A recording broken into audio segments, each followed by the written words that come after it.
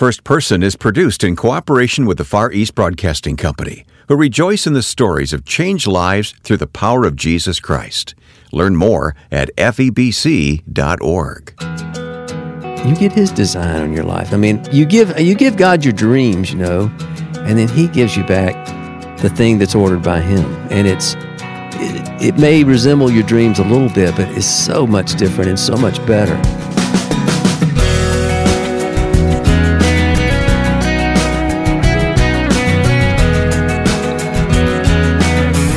Welcome to First Person, where we're going to hear the spiritual testimony and calling of musician Buddy Greene. I'm Wayne Shepherd, looking forward to sharing today's guest with you. We're here each week at this time with the stories of people who have given their lives to Jesus Christ and serve Him in some unique fashion. To listen to any past program, visit us online at firstpersoninterview.com or download our free smartphone app, First Person Interview. Over 10 years ago in this program, we heard the story of Buddy Greene, whose music has had a special place in the hearts of people. Through his voice, his guitar, and his harmonica, Buddy has a winsome presence that is delightful to listen to. Well, in preparing a new interview of Buddy, which we'll hear next week on First Person, I reviewed this interview from years ago and realized that it communicates so well how the Lord has moved in Buddy's life that we needed to hear it again. After all, Buddy's love and commitment to the Lord is even stronger than it was all those years ago. So, before we bring you up to date with Buddy next week, let's go back in time and listen once again. I'm a product of the Deep South, so, like many from there, I was raised in the Southern Baptist Church, and my mother was a churchgoer. She was a religious person from the time I knew her, and my father kind of went along with things. But we were, I was in church every Sunday and every Wednesday night and every Sunday night. We were just faithful churchgoers. I don't want to get ahead of the story, but did it stick? My sort of take on things back then was that what the church had to offer was a salvation message, which I took to be, all right, if I'm going to sign up for this, I got to make a public profession. In other words, I got to walk the aisle and stand up there with the preacher and then check mark, then get baptized and then start trying harder. I mean, that was sort of the way it was coming to my little, 7-year-old ears. And I think I was about 7 when I did that. And by the time I was 13 or so, I was already experiencing my first significant rebellion, with peers and reckless friends. And so I felt guilty. And I remember I went to another meeting because I thought, well, it's time to rededicate or time to try this one more time. And I remember that experience was more of, okay, I'm going to try harder than I did last time. And it lasted about a week, and by this time, I think we had a little bit of a troubled family. My parents' marriage was rough. By the time I was an adolescent, there was a lot of internal pain that I was dealing with, and I didn't know where to take it. And I don't know if it's your website or one of your album covers in the past where there was a picture of you and I think your brother, and it just looked like such, just a couple little boys. Yeah, well, we were innocent little boys. on the outside it all looked fine, but I really was struggling internally with just all kinds of questions and everything. So, but by the time I was an adolescent, I just felt like the adult world didn't have any answers for me. And this was the late '60s, and it was a time of throwing off authority. And as soon as I could leave home, go off to college, man, I was ready to, turn my back on everything my parents stood for, their religion, all that. And so that was a conscious choice? Pretty much, yeah. And I was, I was rebellious. I wanted to experience all the things that they said I couldn't experience, So, that was sex, drugs, and, anything, Long story short is by my mid-20s or so, I was already married and divorced, and I had a bleeding ulcer. I was just, all the bad choices I were making were piling up on me. At least inside again, I was getting humbled enough to where I was thinking, I really am not doing a very good job of figuring this out on my own. So I sort of fancied myself an existentialist or something. I had a college education, and but isn't there a line in your song, something about an educated fool? Yeah, I was definitely an educated fool. But I realized that I had rejected a lot that I really didn't know much about firsthand. So I started sneaking back into church and listening to sermons. And I really was sneaking in. I knew the drill, so I would show up 15 minutes late, so I didn't have to greet anybody. I'd sit on the back row and I'd listen to the sermon. I didn't go to my home church where I'd be recognized. I went to a Presbyterian church where I heard that the guy at the pulpit really believed the gospel and preached it. So I wanted to go there and hear him, and he really did preach a great gospel message. And he didn't give invitations at the end, so I didn't have to worry about that pressure. But what he did do was say, let's bow our heads and pray at the end of his message, and that was my cue to get up and leave, so I wouldn't have to shake anybody's hand. You were really working the system, weren't you? I was working it, man. But I just wanted information to think about. So I would leave, and I was also starting to attend a Bible study, and again, I could do it very surreptitiously. Nobody there knew who I was. I just got invited to it. I went and checked it out, and it was a bit like an AA meeting. There was a bunch of riffraff there like me, and everybody. It started off with everybody having coffee and smoking cigarettes. And now, are you in music at this time? I was in music, yeah. I was professionally. Well, you could call it that. I was eking out a living playing clubs and things like that. And so I would go to these things, and it was really a great experience because it felt safe for all of us to ask questions that we would never ask in church. So, we were asking questions about sex, smoking pot, and all the stuff that we were doing and didn't want to give up. And the guy, to his credit, was great. He was not an alarmist, and he would just say, well, it may not say anything about pot smoking in the Bible, but it does say something about our bodies. Let's go see, So you didn't feel condemned? No. He would take us to the scriptures and say, now here's what it says. You go home and you think about it, So that's what I would do. And this was a process that lasted really about 3 or 4 years. And in the middle of that time, I met my wife, Vicky, and we started dating. And she was a great person and so much better than the, stripe of people I was hanging out with. So I wanted to be better for her. And I would find that I could put on a pretty good show around her, but when I get away from her, I would just resort to my old ways. So now I start dealing with my own hypocrisy.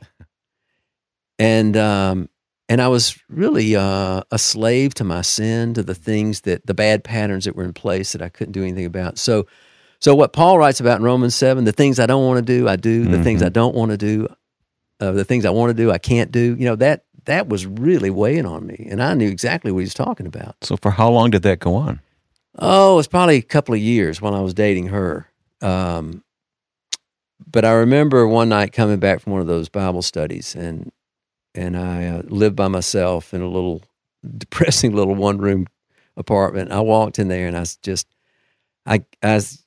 don't know if I just bowed my head or got on my knees or what, but I prayed, and it was first time I can remember just praying to an invisible God and like he was there and just saying, I don't know if you're there, but I'm starting to think that this stuff is true, that your son is the only son, and he died on a cross for my sins and the world's sins, and he's rose from the grave and he's alive today. And if that can help me, then I'm ready. Come on in. I mean, it was that kind of prayer. And all I knew is I meant it. And, it's not like, the next day I became Francis of Assisi. It was like, but the next day I just knew that I wanted to believe. And every day after that I wanted to believe. And I started getting sort of a hunger to read the Bible and understand it. And, to sum this all up, I shortly after that asked Vicky to marry me. She said yes, and we got married and within 6 months. And I got a job with Jerry Reed that eventually moved us to Nashville, where we started going to church for the first time. So that was all within about a year of my conversion. And once we started going to church, and it was really a really good church, we just started, growing in through Bible studies and fellowship, and we just became a part of the Christian family. So no looking back. It really wasn't any looking back. I was so thankful to be delivered from the stuff that was holding me back, and so that really, that's the conversion story. There's a whole lot that's happened on the heels. There of are that. a lot of people that God brought into your life, I'm assuming, that were instrumental along the way. Yeah, Tell me about one of them real quick. Well, Scotty Smith, was really the first, after that initial Bible study where I was really, sort of a skeptic and a searcher, he was the first Bible teacher I had as a believer. And the founding pastor at Christ Community, Franklin, yeah. Tennessee. And he's one of my best friends today, and we've walked together my 30 years of faith practically. He knows me not as well as anybody, and I know him pretty well, and he has always been a grace teacher in my life, and somebody who's not only taught me a lot about grace, but about the kingdom, about our purpose, and all along the way, I mean, he's one of these guys I have just never felt condemnation from Scotty. He's always been an encourager and somebody who, would point me to the cross and to an empty tomb and say, that's where our hope is, brother. You got to thank God for friends like that. Man. And I've got many more. Steve Brown. I mean, just good teachers like that, and then great friends like, well-known ones like Bill Gaither and all. But then so many that I've just met through going to church or I've been out on the road. Jeff Taylor, sheesh, I couldn't ask for a better road mate than that guy, and they're just a great friend. And we're iron sharpening iron. I was just thinking that same verse myself. Yeah. That's how God does it. Exactly. Yeah, it's definitely not a solo ride, thank God. More with Buddy Greene coming up today here on First Person. Stay tuned for the second half of our conversation. I'm Ed Cannon. The Far East Broadcasting Company partners with First Person because we celebrate the stories of people everywhere who have given their lives to Christ and serve Him. Our broadcasters in 50 countries of the world hear stories every day of people whose lives are transformed by the gospel and who have faithfully been taught God's Word. In addition to First Person, I'm pleased that Wayne and I host a podcast, and we invite you to join us. Listen to Until All Have Heard at FEBC.org. That's FEBC.org. My guest on First Person today is Buddy Greene. And I guess, is this your man cave? What is this here, Buddy?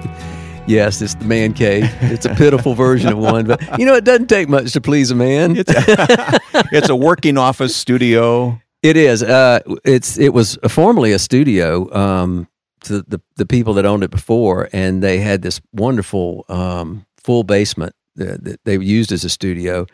I was just looking for a space that would contain Buddy World, and so my assistant has an office in the next room. This room here kind of doubles as my office, and also it can be a family room. We've got a TV down here, and it's a practice room. Whenever I have some musicians over here, and we'll jam and practice and rehearse and things. So got your little case of harmonicas right over here to the side, and there's as you never can see, far away, are they? No, they're not. But as you can see, there's not much order to the madness. It's just that's it's okay. mayhem. That's all right. That shows you have a creative mind, isn't that what they say? Yeah, that's definitely evident. When did music come into your life? We heard your testimony. When did music begin for you? Oh, early. I was always a little singer, from the time that I started listening to radio as a little boy. I would sing along with it, and my dad loved that, and he would encourage that in me. And by the time I was 10, I was learning the ukulele and little folk songs and things like that. And then shortly after that, the Beatles were on Ed Sullivan, and I just, like many guys of my generation, that changed everything. I remember that telecast like it was yesterday. Man, the nation was mesmerized. I really do. First song, All My Love. Yep. Their little suits and narrow ties. Yeah, I remember seeing that, and I was a little kid. I was too little for sports and all these things. And when I saw those guys up there making those girls squeal, I said, I want to try that. So, it wasn't long before I was learning Beatles songs on that ukulele. And then, and I found a few friends who had the same aspirations. And, in no time we had a little band. We called ourselves the Flying Beatles. And eventually the ukes and the bongos gave way to guitars and drums. And we became buddies. And then we were quite a local hit, around Macon, Georgia. We played all the way through our teen years, through high school, doing local dances and civic clubs and things like that. You told the story of coming to Christ and that transition, which is wonderful to hear. Mm-hmm. What was happening musically, and how did that change? Did that raise any questions in your mind about what am I doing with music, and can I continue with music? Yeah, well, initially it didn't. I knew I wanted to give music another shot with a different attitude. But I was still thinking, that my destiny was going to be in some secular direction. Okay, all right. I didn't really know anything about Christian music. I didn't. Christian music to me was just what you sang in church, Mm-hmm. So I was becoming aware a little bit of contemporary Christian music, and I actually had a good friend, Mark Hurd, who was in that. Boy, what a songwriter! Great songwriter, and he was a little bit on the fringes, and that's a whole nother story. His was a real he was a great encouragement to me early on, but his music was. But I was really thinking I'd be in country music or something. And as I said earlier, I got the job with Jerry Reed, who was a great country music entertainer, and that moved me to Nashville. And as I toured around with him, I think over the next few years, I was growing as a baby Christian, and I kind of had new eyes.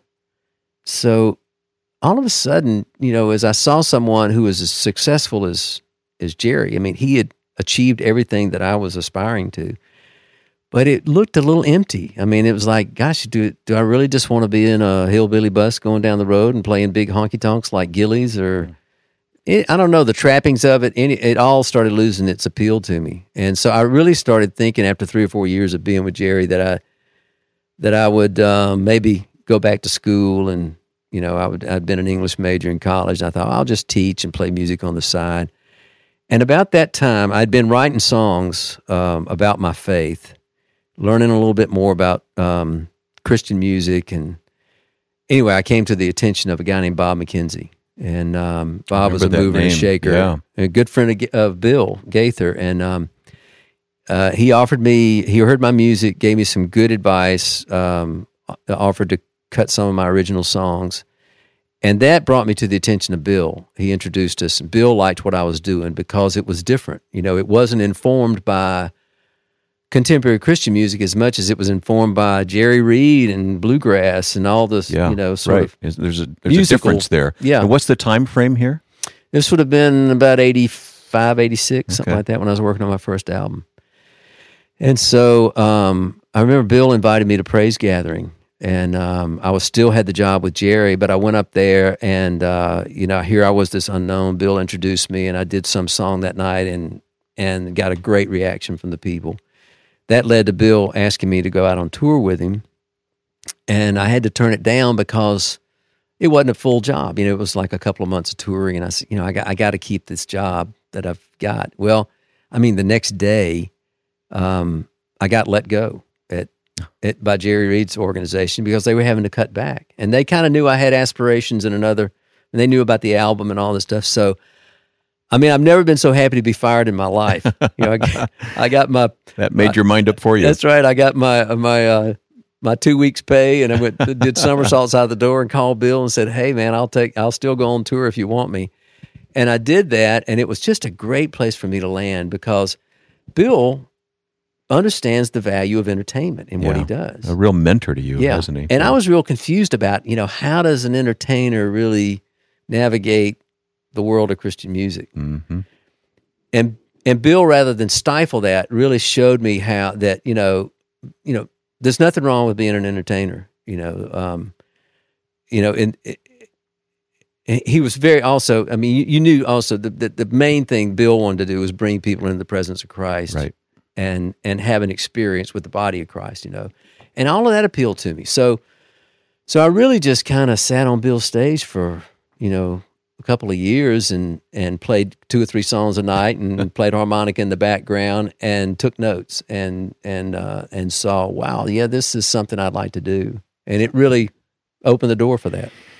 Someone has said that we don't get the life that we deserve, but we get the life that God designs for us. Buddy, when you look back now, go back over all these decades, I'll be honest. Yeah, and a long time. And see how God has traced your life out for you. Yeah, that's well put. You do get His design on your life. You give God your dreams, and then He gives you back the thing that's ordered by Him, and it may resemble your dreams a little bit, but it's so much different and so much better. Well, he gives us the desires of our heart. He does give us desire, and a lot of times we don't know what those desires are, and we have some sort of tainted version of it. I mean, for me, I wanted to see one day see my picture on the cover of Rolling Stone or something like that. I was wanted fame and fortune and all that, and I have escaped all of that, Wayne. It's what I have. Well, first of all, I've got an amazing wife of 30 years now. I've got 2 amazing children who are growing into beautiful adults. I've got a son-in-law, and hopefully we'll have some grandkids before too long. But it's, those things are the most important thing to me, and I think that if I'd have chased the dreams the way I want them, that wouldn't have happened, or it may have been disrupted in some way. So I thank God for that. And then I thank God that I've been able to, for a long time I was strictly a Christian musician. And I have to admit that after 10 or 12 years of that, I really felt boxed in. And I think what God was showing me there was, until you get out of the salt shaker, you're not realizing your purpose here in this world. We're witnesses for a reason. I'd say for the last 10 or 12 years to realize that I'm not so much a Christian musician as I am a Christian who is a musician. Skillfully disguised. Yeah. I mean, that's my trade. And so therefore, I don't limit what I do to the church or to just Christian-sponsored events or things like that. I get a lot of good opportunities these days to go play in music clubs or at festivals and things like that that would be called secular or whatever. But what it is, it's a chance for me to go and meet people. It's a chance for me to go and sing the gospel, to be a musician, to help out, make new friends, and gosh, I love that. And one of the greatest validations I had was one night standing in a club, and the sound man, we'd had a great night, and we'd sung gospel music, we'd sung Doc Watson music, we'd sung Beatles, we'd done all this stuff. People had a great time, and as they left, I was standing there, and I thanked the sound man. I said, "Man, you did a great job tonight. I just totally relaxed, and I didn't have to worry about the sound, and thank you for doing a good job." And he just smiled. He was a big old guy. He smiled, and he put his arm around me, and he said, "I like what you do." And here it was from a guy who I knew he was not a churchgoer, but that night, I think he had smelled the fragrance of Christ, and it smelled good. Man, that was a really great confirmation for me. You'll find links to Buddy Greene's music at firstpersoninterview.com. Again, what we heard just now was recorded several years ago, but next week we'll bring you a new interview with Buddy that was recorded at his home just a few days ago. He'll tell us about his life and ministry in the present and share more of the lessons he's learned along the way. He'll even give us an audio tour of his harmonica collection. First Person is able to bring these interviews to you thanks to the Far East Broadcasting Company, who celebrate the lives of people who are dedicated to serving Christ in His kingdom. FEBC has a podcast which I host along with Ed Cannon, president of FEBC. Until All Have Heard can be heard wherever podcasts can be found, but also at febc.org. Join us there for more about the ministry of the Far East Broadcasting Company at febc.org. Now, with thanks to my friend and producer Joe Carlson, I'm Wayne Shepherd. Be sure to join us for part 2 of Buddy Greene's story when you listen next time to First Person.